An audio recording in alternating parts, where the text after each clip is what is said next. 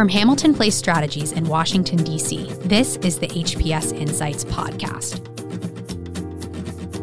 Welcome to HPS Insights, a podcast from Hamilton Place Strategies, looking at the events impacting business and politics. I'm your host, Tucker Warren. Today, I'm joined by Ian Jeffries, President and CEO of the Association of American Railroads. Ian is here to talk about America's freight rail industry and an important milestone for the industry this week. Ian, welcome. Thanks for having me, Tucker. Looking forward to getting into the conversation today. So it's a big week for freight rail. Why is that?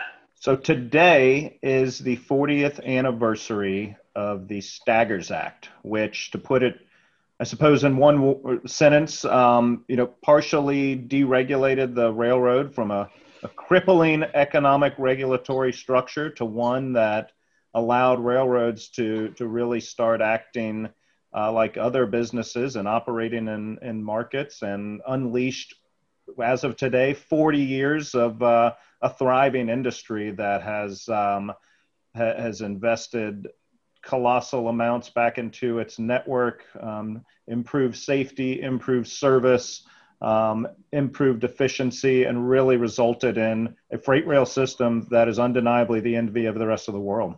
So I always think of America as a country that loves its trains, a rich history of trains moving people and goods across the country. But why don't you give us an overview of the freight rail industry at large, how you think about it? Sure, and I would second your thinking of railroads being a part of the American spirit. I would say my dad was a train enthusiast. My grandfather was a train enthusiast. My great-grandfather actually worked for the Southern Railroad. So, to some extent, rail's been around my life and certainly part of my family history. But the rail industry that we have today it's coast to coast. It's a 140,000 mile network of privately owned freight railroads. And that is predominantly 7 large Class 1 railroads, which is the largest of the railroads out there, but also includes hundreds of what are called short line railroads. So think of small business railroads that connect into the bigger guys. And every day across the country, any type of good you can think of is likely on a railroad. So whether it's automobiles, whether it's grain, whether it's various chemicals that we use for all sorts of our daily lives, whether it's consumer goods, whether it's foodstuffs, you could go on, but anything we're interacting with on a day-to-day basis has probably been impacted by rail in some way, shape, or form. So it's truly woven into the fabric of our lives in America and the overall economy. Can you put the impact and the role that the industry plays on the economy into context? How big are we talking about? We're certainly all accustomed to receiving an awful lot of packages these days, particularly in pandemic times. It sounds like the rail industry plays an important role in all of those things getting to people when they need it. Right. So we're talking about tens of thousands of carloads of, when you're talking about e-commerce, just for one example, tens of thousands of carloads of what's called intermodal goods. So what are intermodal goods? Those are goods that move in containers. So think about what comes off of the big ships coming into the ports, may go on a truck for a little while, ends up on a railroad, maybe goes back on a truck. Tens of thousands of those containers are moving across the country every single day. And again, that's a lot of your consumer staples. And when we look at impact on the economy, we're really looking at an impact of about 2.1 million jobs out there, direct and indirect, and literally several $100 billion of economic impact supporting the country. So we certainly we leave our mark as an industry. So you've been working in transportation for a long time, and you've been at the association for 7 years. What's something about the freight rail industry that you have found in conversation that people are surprised by, that they don't know? Maybe an antiquated view of the industry. What surprises people? So a few different things come to mind. One, I think a lot of your everyday folks think of railroad and they immediately think of passenger rail, which passenger rail obviously plays a role in this country, and certainly a bigger role in certain parts of the country, for example, in the Northeast, on the Northeast corridor. But I realized a lot of people, freight rail never really enters people's minds. Now, why is that? It's because freight rail is kind of a quiet actor in the background. We keep our heads down as an industry. We're moving goods across the country. We're putting them into city centers and other localities. But so that immediately came to mind. I'll also say that by and large, I think there are a lot of folks who don't realize that our freight rail system is, fully privately owned and invested. They don't really realize that it's a wholly different animal than, for example, the interstate highway system, where that is a publicly funded, publicly subsidized infrastructure network. Well, freight railroads, it's all private money, private dollars going back into the system, supported by the revenues that railroads earn, which, to get back to the Staggers Act, really is a product of Staggers that allowed railroads to differentially price, to compete in markets and charge market rates, which allowed them to reduce their costs, earn the revenues necessary to invest back into their networks. And that's what railroads do every day. We're talking about $25 billion a year in annual private investments back into the network. And that's something that really drew me to the industry and really makes me proud to work for the industry, is that we're largely self-sufficient. So when you hear about infrastructure week, or we've got to invest in the nation's infrastructure, railroads are doing that every day, day in and day out. Almost $500 million a day, private investment back into the network. So those are a couple things. First, they don't think of freight automatically. And second, when we do talk about freight, that realization that, hey, we're doing this all on our own dime isn't necessarily apparent and prevalent. And I do everything I can day in and day out to make that known to everybody who will listen. So we're having this conversation on the 40th anniversary of the Staggers Act, but take us back 40 years ago. Why was Staggers necessary? What did the industry look like 40 plus years ago? If you take a snapshot of the industry prior to the implementation of Staggers, we're looking at a rail industry that was nearly 25% in bankruptcy, where this concept of a standing derailment, and that's exactly what it sounds like, a car or an engine standing on the tracks falls over because the track can't withstand the weight under it because it's in such a decrepit condition. That was something that was not outside of occurrence.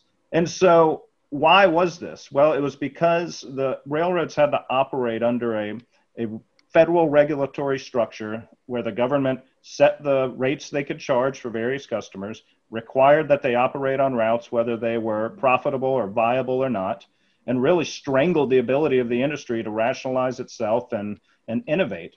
So what Staggers did is it really freed up railroads to operate in markets, to compete, to charge competitive rates, to enter into private contracts, to shed lines that didn't make sense for them to operate on, which really gave birth to the short line industry that I mentioned earlier. But the result was railroads started earning the revenues they needed to invest back into their systems. Rail rates dropped because they weren't subject to federal price setting requirements. So the customer is paying less, railroads are operating more efficiently, they're earning revenues necessary to plug back into their systems to bring their infrastructure into a strong state, and really unleashed what we're talking about over the past 40 years is this golden age of rail renaissance. And what has that meant for everyday customers, not necessarily the shippers that use freight rail to move the goods that they're making around the country, but how does that ultimately connect back to the consumer? Right. So if you're talking about benefit to consumer, you've got to start with the benefit to the customer. So rail rates today, writ large, are 42% lower than where they were in 1980 when adjusted for inflation.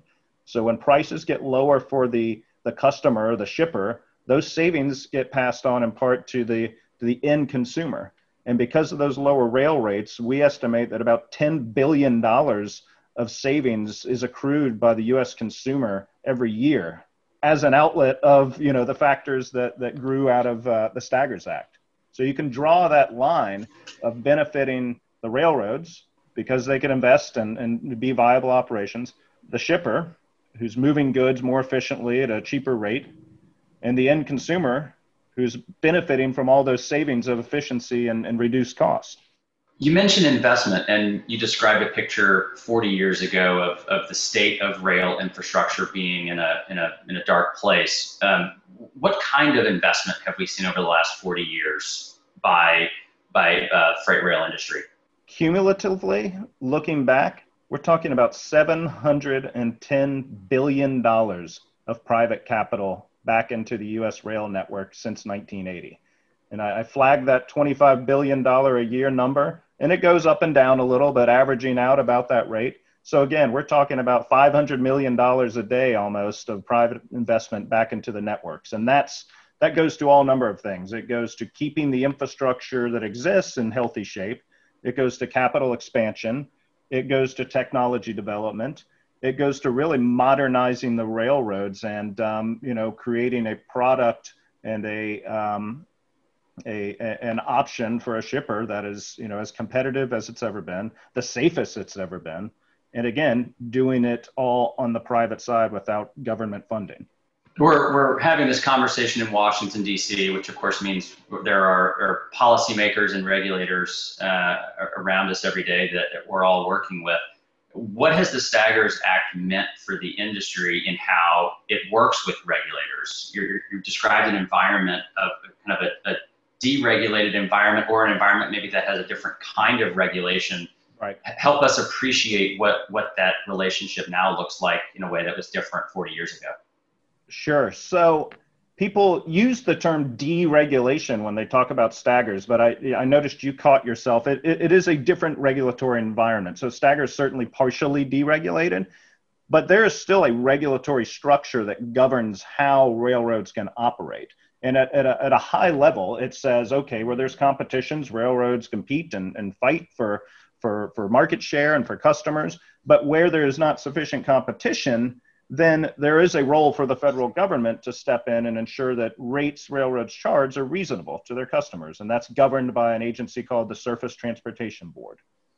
And so the board is responsible for adjudicating rate disputes. But we consistently, we being the rail industry, advocate to not only Congress, but to the Surface Transportation Board that at its core, it is critical that we adhere to this balanced economic regulatory structure that has allowed railroads to thrive so much. Because as you might imagine, there's an inherent tension between the customer and the service provider, railroads and their shippers. And there are disagreements from time to time about what the appropriate regulatory balance is, and there are some groups that consistently push to exact power over rail rate making outside of what the current regulatory structure allows, and so it's critical on the AAR and the rail industry to effectively advocate and demonstrate the value of the system we have, and really showing what's at risk here. And I'm proud to say that Congress has consistently revalidated the structure in place, and the Surface Transportation Board, while it has and still does have a few concerning proposals in front of it, by and large, when they take a look at the facts and the data, they come down with an understanding that the system we have largely works today. It sounds like you might say that Staggers is in some ways a model of balanced, smart regulation that unleashes competition, but it doesn't completely remove regulators' hand from the wheel. Would you agree with that? And then what lessons can you draw from Staggers more broadly about economic regulation that could be applied to other industries? So not only might I say that, I do say that. So, that was very well put. It is amazing in this world of, kind of toxic partisanship that we're engulfed in these days. Staggers was a bipartisan piece of legislation. And it was, both sides coming together, recognizing that, there is a sweet spot of regulatory oversight that the federal government can play. And when you go too far in the regulatory interventionist federal paradigm that we operated in prior to 1980, then, there are catastrophic consequences for the vibrancy and health of an industry. You can choke that industry off. When you strike the right balance, which is, okay, let's let the market work, but if there are market failures, we need a regulatory backstop to ensure that that competition, is healthy, and that that anybody who feels that maybe they're being treated unfairly has as an outlet for dispute resolution. So we've got that here, and it absolutely is a model piece of legislation that that can be applied across what I would say, other network industries. And let's remember, in the same period of time, we saw deregulation in the trucking industry, deregulation in the airline industry. So there was a theme in the late 70s, 1980s time period. And who would have ever thought Jimmy Carter was a great deregulator? But, it appears history shows that he was. Oftentimes when legislation has been around for 40 years, policymakers may find themselves wanting to tinker with it. It sounds like it's a pretty good model, but are there changes or revisions to staggers that are being contemplated or have been recently contemplated that you're concerned about, or ones that you're excited about and think in fact are good evolutions of the Staggers Act? Well, as you mentioned, 40 years is a long time, and a lot of the folks working on Capitol Hill or working in agencies probably were not in those roles 40 years ago. So it's incumbent upon us to consistently re-educate and remind policymakers and regulators of the continued value and relevance of staggers. I will say that, and I think I mentioned this earlier, that there have been efforts to take us backwards towards that pre-staggers era on the legislative front, and every time Congress has wisely rejected such efforts. But the Surface Transportation Board, again, our economic regulator, was reauthorized through legislation in 2015, and in our opinion, was reauthorized in the proper fashion. The goals of the reauthorization were, let's figure out, if there are ways to make the agency work more efficiently, to make the rate case process work more efficiently for both sides. So there's always reason to take a look at how you're doing things. But the Staggers Act really revolves around one key point of enabling railroads to earn the revenues necessary to meet today's demands and demands into the future. And so as long as you're operating under that key critical policy point, then we should be in pretty good shape. When we start to stray from that or start to tinker too much, then you start to get yourself in trouble. But fortunately, logic and data-driven minds have prevailed here over the past 40 years. I want to talk a little bit about the future of the freight rail industry. What are the biggest challenges for the industry as you see them in the coming years?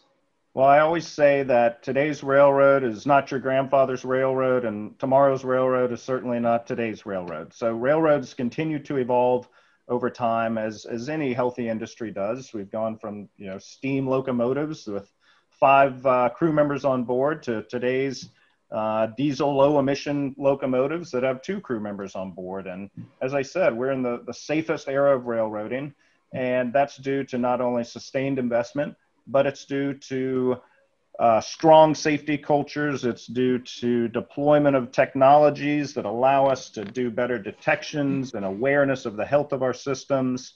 And so I only see that continuing to evolve down the line. Railroads will continue to deploy technology to take safety to higher and higher heights, and with that, take efficiencies to higher and higher heights, which will only make them more competitive.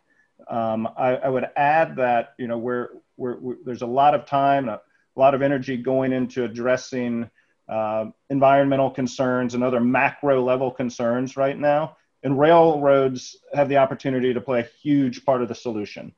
So when you're pulling trucks off the road, you're pulling traffic off the road onto the railroads, you're instantly reducing emissions, you're instantly reducing congestion, you're instantly reducing wear and tear on the nation's highway system.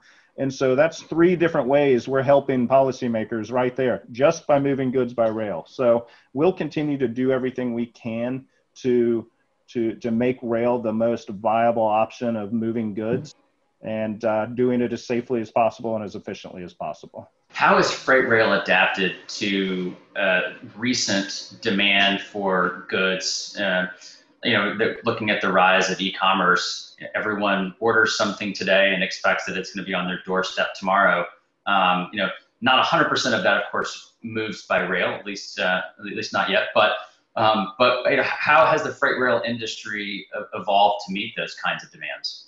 The investments railroads have made over the years and continually updating how railroads are run, their operating plans, has really resulted in a nimble industry that can shift on a dime and has made it that much more competitive in just-in-time delivery products such as e-commerce. Now, you're right, of course, some of it's going to move via other modes, but on the longer haul types of shipments, railroads are a very viable player now. And that's demonstrated through, while it's been a really challenging year in rail traffic due to the COVID-19 pandemic, one of the bright spots is the immense growth in intermodal traffic. Year over year, intermodal is doing very strong right now, and it's really come roaring back here in the past quarter. And a lot of that is due to the uptick in e-commerce. So railroads, will absolutely play a role in the continued growth of e-commerce and are taking a lot of strides to make sure they can continue to be viable movers of this intermodal traffic. You mentioned COVID, and I certainly wanted to touch on that. This has been a challenging year for a number of industries. How has the freight rail industry managed through COVID and the resulting economic crisis that the country is still in?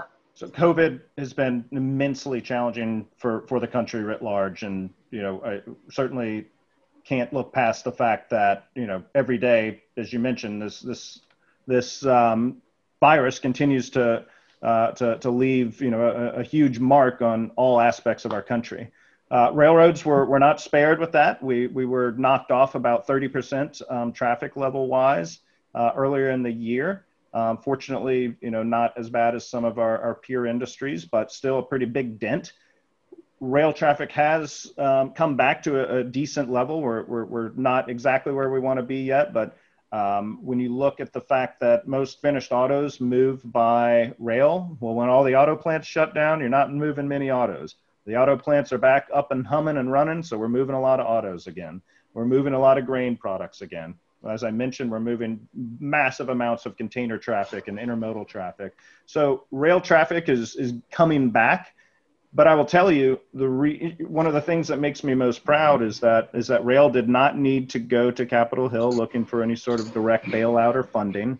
And why is that? Well, let's draw that line back to Staggers again. It's because our infrastructure is in the best shape it's ever been. We're well-capitalized companies, and we're built for the long term. It's the same reason railroads are often the first back up and running after natural disasters, after hurricanes, because we're a resilient industry that is invested for the long term and is built for the long term. So we'll ride this out. We'll be okay. And we'll continue to deliver for America as we have been. So we've got a presidential election that's just 3 weeks away. Without getting into the details of either candidate's plans for infrastructure investment, we don't have enough time for that. But more generally, as you think about 2021 and beyond, what has you the most excited about the future of the industry?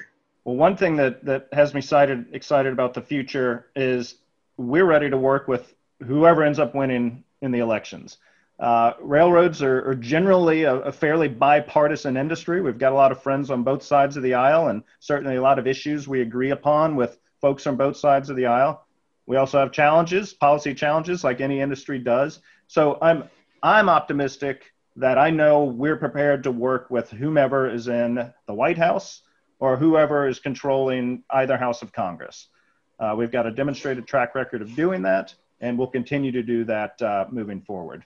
When we look at the more micro level policy side of things, both sides have indicated an interest to do some infrastructure legislation. And as I've said, we're privately owned, privately operated, but we believe that infrastructure investment needs to happen in this country. We need a healthy, integrated infrastructure network. We can debate over how we think that should be funded. As I've mentioned, railroads are privately funded. Mentioned that a few times during our conversation.